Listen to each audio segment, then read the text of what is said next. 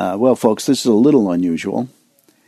On Sunday, after I had preached the message, I was told that the machine didn't record.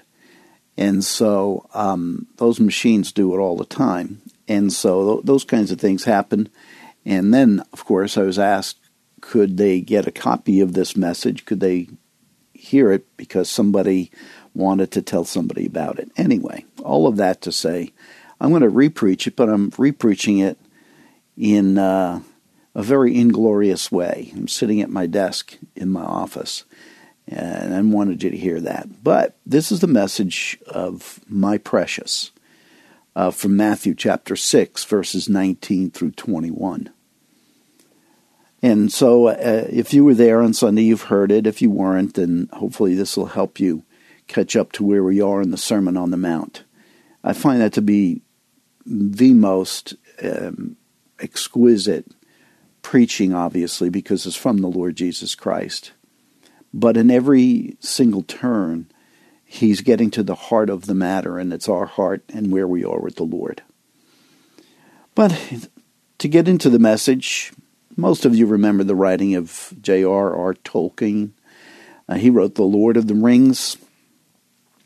This is the quest for that special ring that Bilbo Baggins finds, and they find it, this possession that was once in Gollum's hand, and they all become so very super anxious, craving for that ring. They even call it my precious.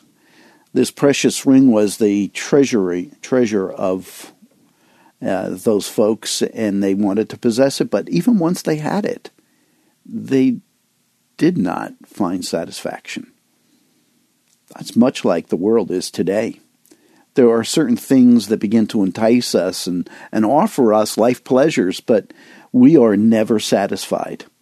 Whether it's riches, whether it's fame, we never find that satisfaction. You can run after it, you can hunger for it, you can do all kinds of things to try to achieve it, but even once you get it, it's never enough. It doesn't satisfy. So why do I mention this in the context of our passage today? Because that is what Jesus is teaching us today. We consistently see that the human psyche has its heart set on the wrong kinds of treasures, the wrong kinds of things. This past week, I was listening to Vladimir Putin. And I'm thinking about this man and the words that he's saying, the translation that he's ranting about Ukraine, and he sounded like Gollum to me, that he's calling Ukraine his precious, and he needs to have it. It's his. The question, and this is the question for all of us, even as we begin, where is your treasure? What in your life do you count as the most important thing? What do you daydream about? What do you fantasize over? What occupies your thinking and your daydreaming time? I think that's a good way to put it, is what I'm fantasizing about. Where do you find your security even? Where do you look for happiness? Where do you look for joy in life? Answering these basic questions reveals what you really want and desire. This example from Tolkien cannot top what we already have in Scripture. The Scripture obviously is going to always ring true. And so we go to the Scriptures and we find examples there that those things and those folks who have chosen the things of this world over the riches of God are always disappointed. We have this man called Achan from back in the book of Joshua, chapter 7, and he wanted the things that were forbidden. He actually took the things that God told him not to, put them in his tent, and the consequence was that the Jewish nation lost their battle at Ai, and he then suffered death as well. Then you move on to the New Testament, just to give one other example, and to show you it's both in the Old and the New Testament. We have these two folks. The beginning of the church is happening, and everybody's excited, and these two folks, Ananias and Sapphira, make a pledge, and they said, you're going to give so much, and they told what the pledge was, and they held it back. They didn't give all the money from their property. the early church leaders knew it because the Holy Spirit was telling them, and there was a consequence. It was an immediate death of each of them. It's separate occasions. I can't imagine being in that church. Therefore, how you answer the question as to what is the most precious to you will inform you where your true treasure lies. Jesus is now making it clear as to where the true treasure is located. Matthew chapter 6, verse 19 is where we're going to look. So open up your Bibles, Matthew chapter 6, verse 19. It says there, "Do not store up for yourselves treasures on earth, where moth and rust destroy, and where thieves break in and steal. But store up for yourselves treasures in heaven, where neither moth nor rust destroys, and where thieves do not break in or steal. For where your treasure is, there is your heart also." Here we discover two ways to handle the opportunity that God has given to us. And it's almost that way in almost everything that we have in this life. God gives us two ways, His way or our way.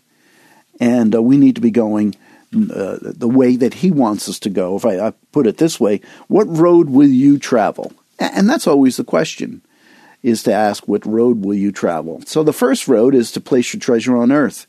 That's in verse 19. We see that in verse 19. But the second is to place your treasure in heaven. And that's verses 20 and 21.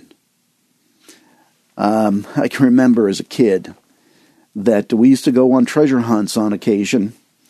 There was always some prize that was buried or hidden for the kids to find. Those prizes did not last long, especially if they were of the edible kind. They were pretty much devoured immediately. But sometimes there were prizes like baseballs, baseball mitts, and bats, and all of those kinds of things. But they also had a limited time on this earth. Now that we are older, the treasures are more sophisticated, but they do not last long either. The treasures of this world, no matter how precious, do not last forever. The little translation that we have here says this: "Treasure not up for yourselves treasures." And notice it's for yourself. Again, folks, it's not about us, but it's about the Lord and His kingdom. That's what the treasures need to be said, is for the Lord and His kingdom. The word treasures has in the Greek root of that word the idea of a thesaurus. It's like the thesaurus of words that we find.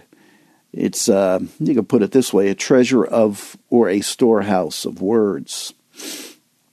Why then does Jesus tell us not to store up treasures on earth?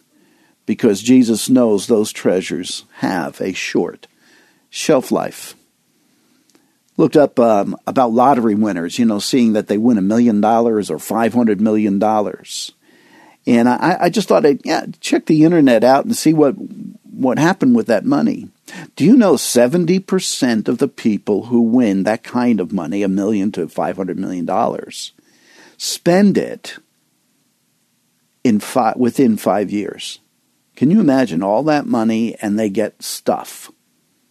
Stuff that's going to fall apart, stuff that's going to get stolen, stuff that's going to be used up. Maybe some of them give money to charity, I don't know. But within 5 years, 70% of them have spent it all. Doesn't sound like the treasure should be here on earth. They should be in heaven. This is what happens to those treasures when we store them up on earth. The scripture tells us, where moth and rust destroy, and where thieves break in and steal. Now, when I was a kid, my mom liked to try to keep our clothes as long as we possibly could, because we weren't able to go out and buy more and more and more. So my mother got lots of mothballs, and they were in all of the closets, and sometimes even in the drawers of where our clothes were, and they stunk. I got to tell you, the mothball smell is not the greatest of smells. It stunk, but it did preserve the clothing for a little while. Those clothes still fell apart. Those clothes still disintegrated. But you see, even if the clothes are good enough to last, then they would be coveted by others. Even if the things that we have are able to last, they are coveted by others and then stolen. And they then are not satisfied. We live, folks, in an environment of destruction. This world is falling apart, is devolving, not evolving. And it's devolving, and it's destructive because of many different reasons. We have heat, we have cold, we have wind, we have rain. We are punished by those things in a sense. And if you ever lived back east, you then have, or up north, you have snow and sleet and ice. And you have those things that try to keep the ice off the road, and all of a sudden they start to do damage to your cars anyway. Whatever kind of car you want, that beautiful car that you've been dreaming about for years, that you've been saving up for even there, you're going to have them falling apart. They're going to rust. And so you put some mileage on that car, and right away it starts to disintegrate. I think it's said that if you buy a car, a brand new car, it already loses $5,000 to $10,000 immediately as soon as you drive it off the lot. Corrosion and tarnish and wear continue to work on those things that we treasure from this earth. As a matter of fact, I did study and I heard that a termite colony eats about 1 pound of wood per day. How is your house holding up? And I'm not this is really the termite colonies from Africa, but the ones that are here still do a significant amount of damage. Moth and rust are biological, chemical agents that produce damage and corrosion over the days, weeks, months, and years. Those items have an inherent makeup of protection, actually, against the subject of thieves, breaking in, stealing, those kinds of things for their own pleasure. The word translated rust means an eating away. That's what happens. There's an eating away. Listen to the description from James chapter 5. Why don't you turn in your Bibles to James 5, where James gives us a picture here. James, and James 5, it says now in verse 1, Come now, you rich, and weep and howl for your miseries, which are coming upon you. Your riches have rotted, and your garments have become moth-eaten. Your gold and your silver have rusted, and your rust will be a witness against you and will consume your flesh like fire. It is in the last days that you have stored up your treasure. The rich in this context are those who have more than they really need. They're being rebuked by James, not because of their wealth, not because they're wealthy people. It's okay to be wealthy, but it's because they're not using their wealth for godly endeavors. They're not using their wealth for the right kind of things. They live as if the Lord is not coming back, or they do not have to answer to him. And for some of us, that's the way we live. We live as if we did not have to answer to God. And here is the good part. There are times when moth and rust do not destroy, but thieves break in. That happens so often that something that's precious to you, somebody notices, somebody wants. Or they don't even notice it, they just break into your house. Over the years that we've lived in California, we've been broken into twice. And there's not a whole lot for them to get once they get in there, but they still take some cherished things. We have seen over the last 2 years where thieves and have broken into stores and taken brand new goods off the shelves. And the rampage has almost gone unhindered, stealing clothes and jewelry and computers. Folks, it's been 2 years that they've done that. I would say in the next 2 or 3 years, those things are going to become worthless. Friends, Jesus uses a word here, very interesting in this Sermon on the Mount. He says, break in, which literally means to dig through the walls of homes in the Palestinian area. In ancient Palestine, there were sort of mud and dirt that were sort of formed together. But he says they break in, they dig through the walls of the homes to get into the house. Those sun-dried brick walls made it easy to dig through and enter in to take away a person's valuables, their earthly treasure that they couldn't take with them. Moth and rust and thievery represent the elements of life, the processes of life that cause earthly treasures to diminish in worth. Jesus has made it clear, nothing is sacred. Everything is up for grabs on this earth. Years ago, I'm over 45 for sure, I was attracted to this fine, young, beautiful Italian girl, and I asked her to marry me, and so I had to go get a ring. I mean, that's what you do in those days, and I think they still do it. And so I went and went to the jewelry shop, and I couldn't afford it because I'm just out of college. I'm actually in getting my MBA at Iona College, and so I go in and I get a loan. I don't even remember how much it was, $900, $950, whatever it was, to buy this ring for this young lady. I gave it to her at Christmas time. We got engaged on Christmas Day.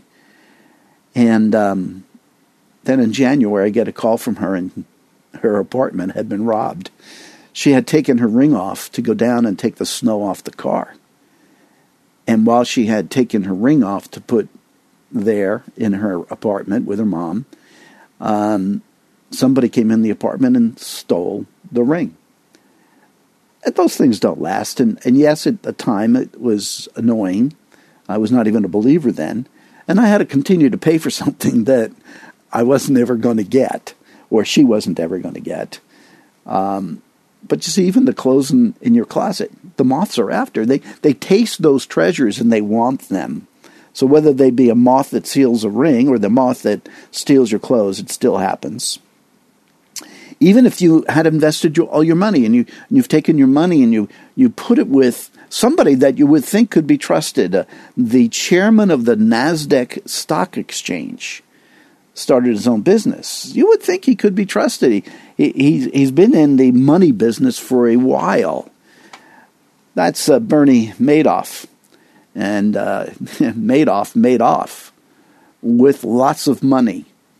He led a Ponzi scheme that netted somewhere in the vicinity of $65 billion. The tune of 37,000 different people got caught up in trying to make more money. They thought they could make it and make it fast, so they invested and they invested and they invested.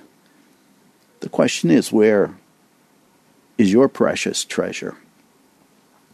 Years ago, there was a man who actually sat in my office and said to me, Bill, I have this opportunity, $25,000, minimum $25,000. You come in with me, and in 6 months, I can get you $50,000. It sounds good, doesn't it, folks? 6 months? And I didn't even have to sweat for that I would have double what I had given him. And of course, I said to him, I am just not that kind of guy. I don't like to take chances. Of course, in the back of my mind, I'm remembering I was born at night, but not last night. And I said to him, so how are you going to afford it? Because I knew the man, and I knew he didn't have a lot, lived in an apartment. And he says, well, I'm going to take $25,000 out of my credit card. I went, that is not a very wise thing to do. You're crediting something that you don't even have. 6 months later, I asked him, how is he doing? He said, nothing happened yet. 8 months later, nothing happened. 10 months later, still nothing happened. And I think at that point, he got the clue. He was not going to get his money back. Folks, there are no quick schemes to get money, and frankly, what do we need it for? We've already been given everything we need by God. Well, that's what this man saw. Solomon, even the richest men, whoever, was in our scriptures that we can see, that I can tell he was the richest man. He wrote in the book of Proverbs, listen to this, in Proverbs 23, 4 and 5, he writes these very important words. He says, do not weary yourself to gain wealth. Cease from your consideration of it. When you set your eyes on it, it is gone. For wealth it certainly makes itself like wings of an eagle and flies towards the heavens. You know, in reading this and reminding myself of even my past, I think some of you know, my functional God before I was saved was money, was wealth. As a matter of fact, on the week that I got saved, I was heading to Montreal, Canada to sign a $500,000 deal I was going to make commission off of, and that's all I was looking forward to, was making some money. And that's what I continued to do. I worked hard, and that's what it was for, was to make money. Keep putting more money in the bank. Keep spending more money is what actually happened, not putting more money in the bank. But in Montreal, I got saved. Matter of fact, that week was a bust. Instead of $500,000, we signed a $50,000 deal, which is not even worth the plane ticket. So think about it, folks. We weary ourselves over those things. We get tired over the harshness of which we even put ourselves through work. I remember as a kid, my dad working 2 and 3 jobs. Yes, he had some issues of lots of kids and little money, and that was the way he tried to make up for it. But his family was forsaken for sure. Listen to this out of Ecclesiastes. Actually, why don't you turn there to Ecclesiastes chapter 5, starting in verse 10. And actually, this whole chapter is about the attitude that we need to have toward God, the futility of trying to make lots of money. But I think this is very important to hear. And it starts in verse 10 in Ecclesiastes chapter 5. He says this, "He who loves money will not be satisfied with money, nor he who loves abundance will be with its income. This too is vanity." And again, this just reminds me of the gyrations I used to go through in trying to make money.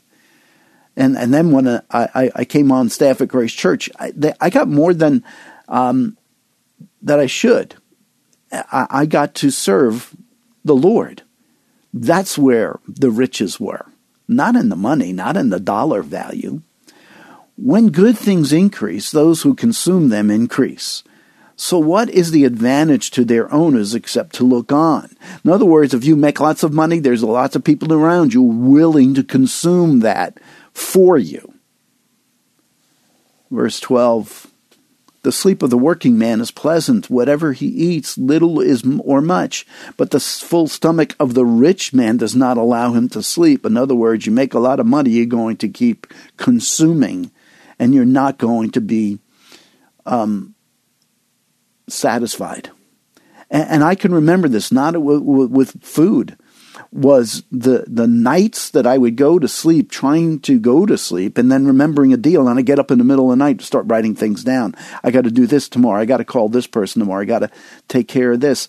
And it was always consuming, and I never found rest. That's what happens when that goal is the treasures of this world. Verse 13, "There is a grievous evil which I have seen under the sun. Riches being hoarded by their owner to his hurt. When those riches were lost through a bad investment, and he had fathered a son, then there was nothing to support him. As he had come naked from his mother's womb, so he will return. As he came, he will take nothing from the fruit of his labor that he had carried in his hand. This also is a grievous evil. Exactly as a man is born, thus will he die. So what advantage is it to him who toils for the wind? Throughout his life he also eats in darkness with great vexation, sickness, and anger." Man is given to the anxieties of this world, the fears of this world, the accumulation of wealth. But even when you get it, it doesn't serve you in any way of giving you peace.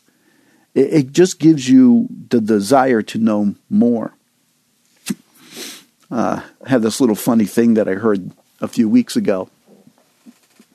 Heard this man who was dying, or thinking he was dying, and he gathered his friends. It was a doctor and a lawyer and a priest, and he gave them all $30,000 in an envelope and said, when I die, I want you to throw this in my casket.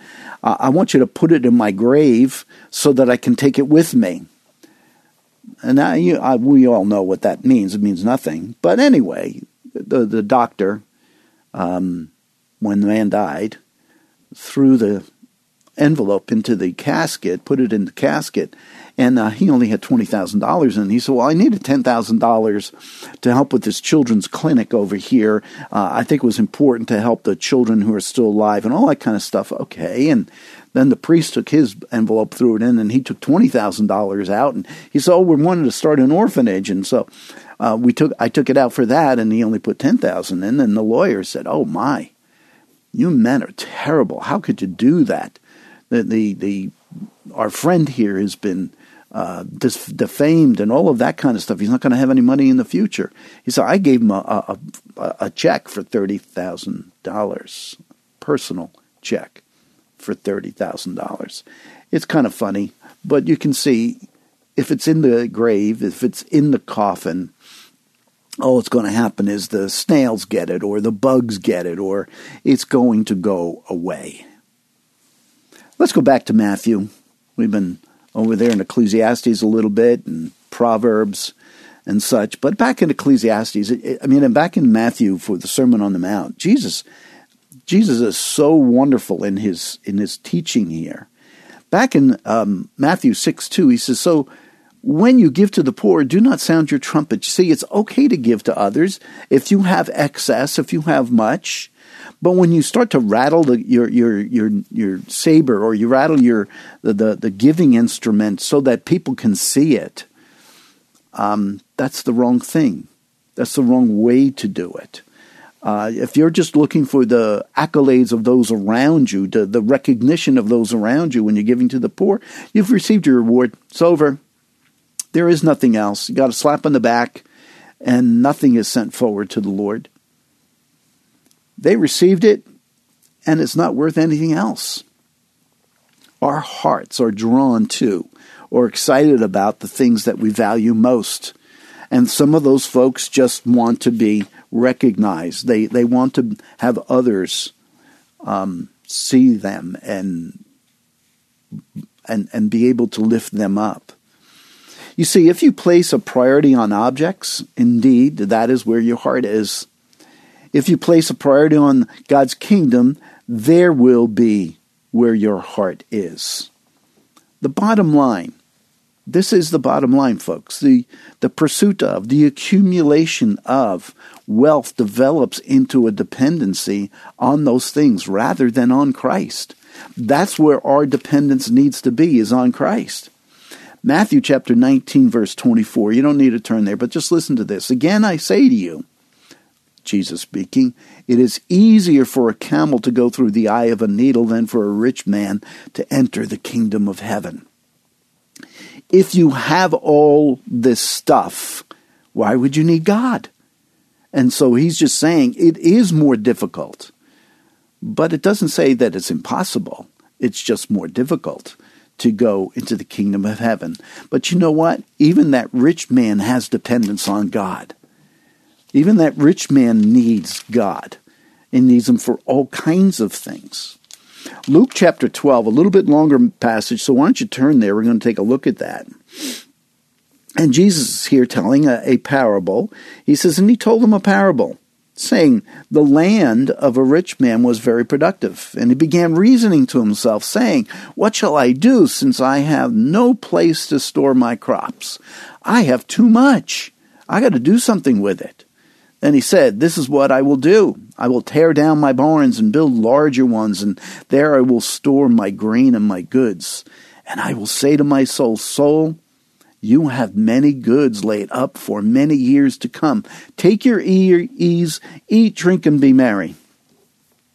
But, and this is important, but God said to him, you fool, this very night your soul is required of you, and now you will own what you have prepared. So is the man who stores up treasures for himself and is not rich toward God.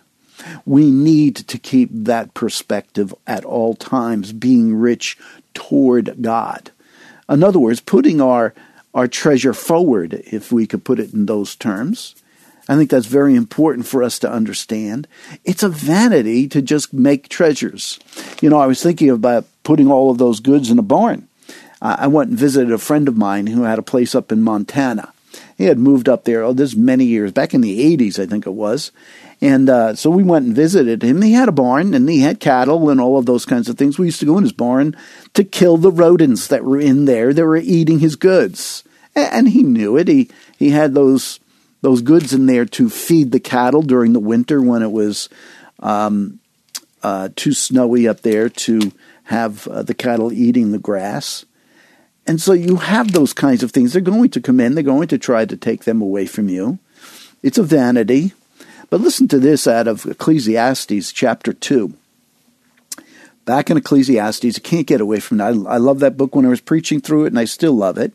But Ecclesiastes chapter 2, verse 20 through 26. Therefore, I completely despaired of all the fruit of my labor for which I had labored under the sun. This is Solomon at the end of his life saying these kinds of things. And if you remember, he had so many beautiful things for the temple. He built the temple and all of this other stuff. And he says, I completely despaired of all the fruit of my labor for which I had labored under the sun. Verse 21, when there is a man who has labored with wisdom, knowledge, and skill, then he gives his legacy to one who has not labored with them. This too is vanity and a great evil. For what does a man get in all his labor and in his striving with which he labors under the sun? Because all his days his task is painful and grievous. Even at night his mind does not rest. This too is vanity. I certainly understand that. Verse 24, there is nothing better for a man than to eat and drink and tell himself that his labor is good. This also I have seen, that it is from the hand of God. For who can eat and who can have enjoyment without him? Remember that. This book of Ecclesiastes has often been said it's a book of vanity, vanity of vanities. I don't think so. I think it's a warning for sure. But I think at the end, when Solomon comes to the end and conclusion of things, yeah, everything's vanity, except remember, have a great time. Enjoy this life. But remember, I am God. And that's the perspective we have to have. That's the treasure that we need to hold on to. Verse 26, for to a person who is good in his sight, he has given wisdom and knowledge and joy, while to the sinner he has given the task of gathering and collecting so that he may give to one who is good in God's sight. This too is vanity and striving after wind. Folks, it is so important to keep that treasure, the right treasure, in our mind and in our heart, and that we are trying to put it forward, so to speak, for God's business, whatever he wants to do with it. I think of the Ukraine. Ukraine happens to be the most populated evangelical church in all of Europe.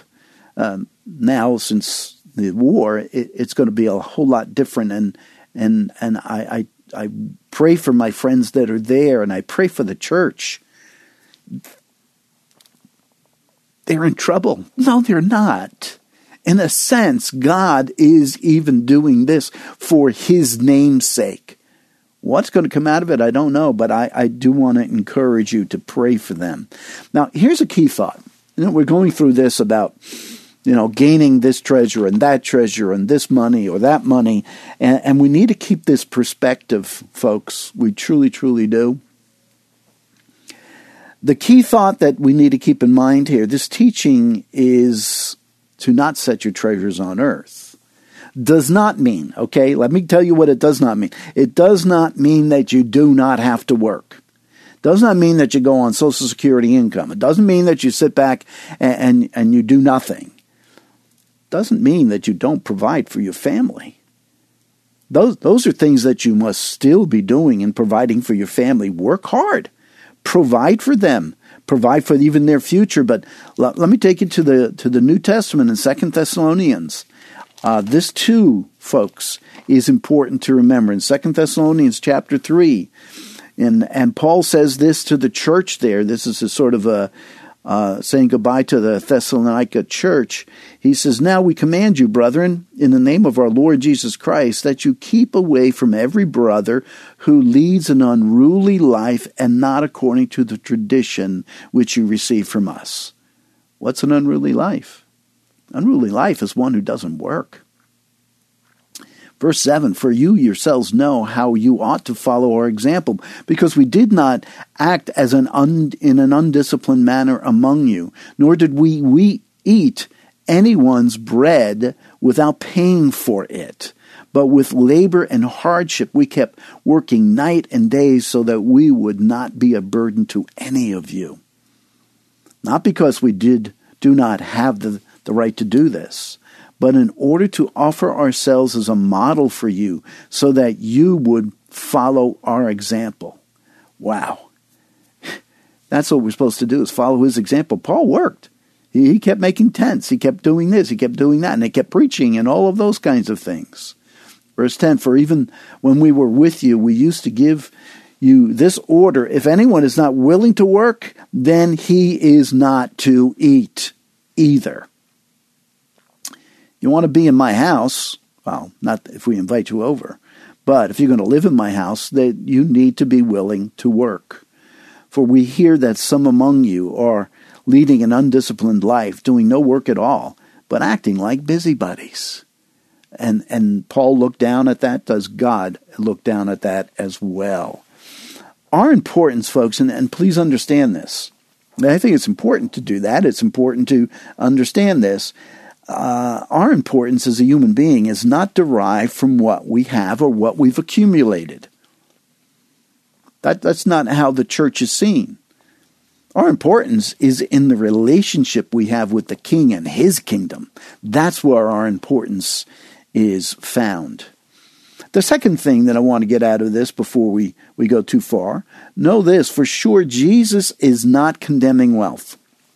In no way is Jesus condemning wealth.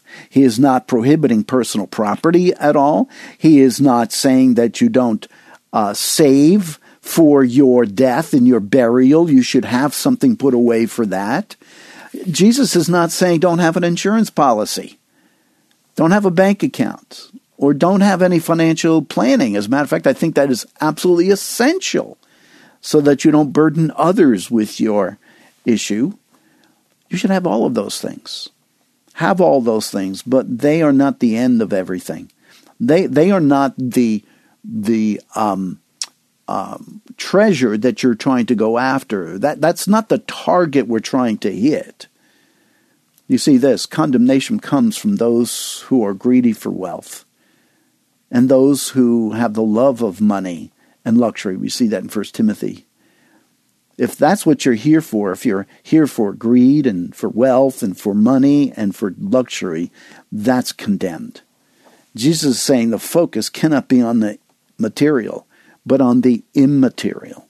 The love of this world is what is to be discarded, while the anticipation of his kingdom must be cherished. Please get that in mind. The anticipation of his kingdom must be cherished. And I got to tell you, every day, cherish the idea that Jesus Christ is returning soon. Maranatha. Now, some other things to remember about wealth and money and things like that. If you have it, that's praise God. I'm glad you have it. First of all, we need to understand, number one, it comes from him. God is the one who gave it to you. You say, oh, no, my father left it to me. No. How did your father get it? Deuteronomy 8:18 says this, "You shall remember the Lord your God, for it is he who is giving you power to make wealth." Whoever made the wealth, God gave them the power to make the wealth. Not only the power, but the thought processes and the thinking and all of this kind of stuff. Something else to remember about wealth, and Yahweh says it in Haggai 2:8. He says, "The silver is mine, and the gold is mine, declares the Lord of hosts." And you see, he then is giving it to certain individuals in this world, in our church, and he's saying, you be a steward of this for a while. You take care of this for a while. I mean, you oversee it for a while, but use it for kingdom purposes. Something else to keep in mind is that we hold an open hand when it comes to money. Sometimes there's a need, and that need needs to be taken care of.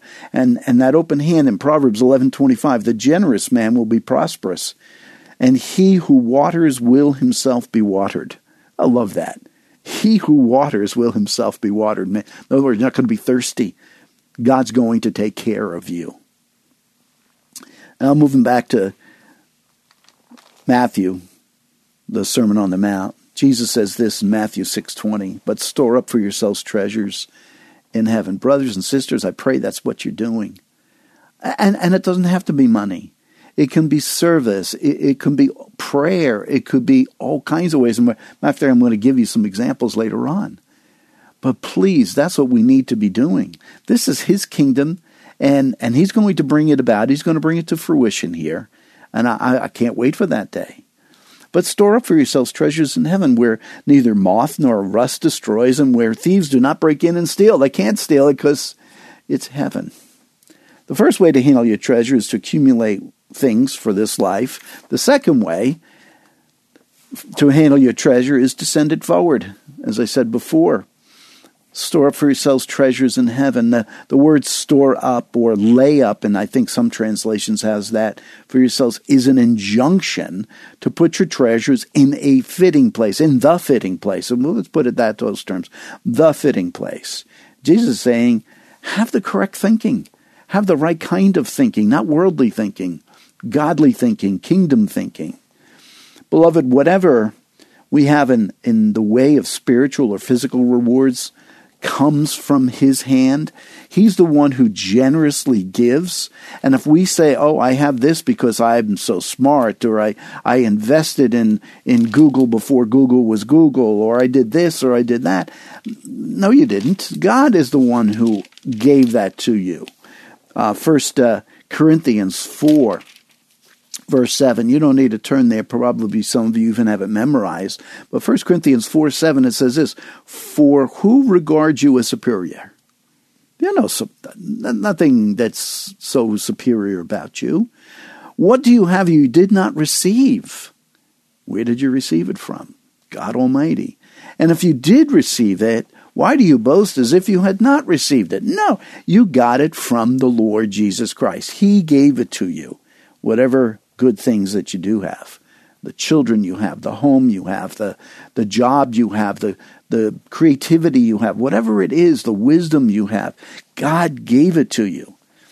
The context of the Sermon on the Mount even tells us where we're going to find some of our future treasures, where we're going to get those rewards, and we can look forward to them. In Matthew chapter 5, we studied this a few weeks ago, Matthew 5:12, it says that we get a reward from persecution. I'm thinking of my friends in Ukraine. I don't know about all of them yet. I know some of them and they're okay. I just haven't heard from all of them yet. And it says in Matthew chapter 5, verse 12, rejoice and be glad, for your reward is in heaven. For in the same way they persecuted the prophets who were before you.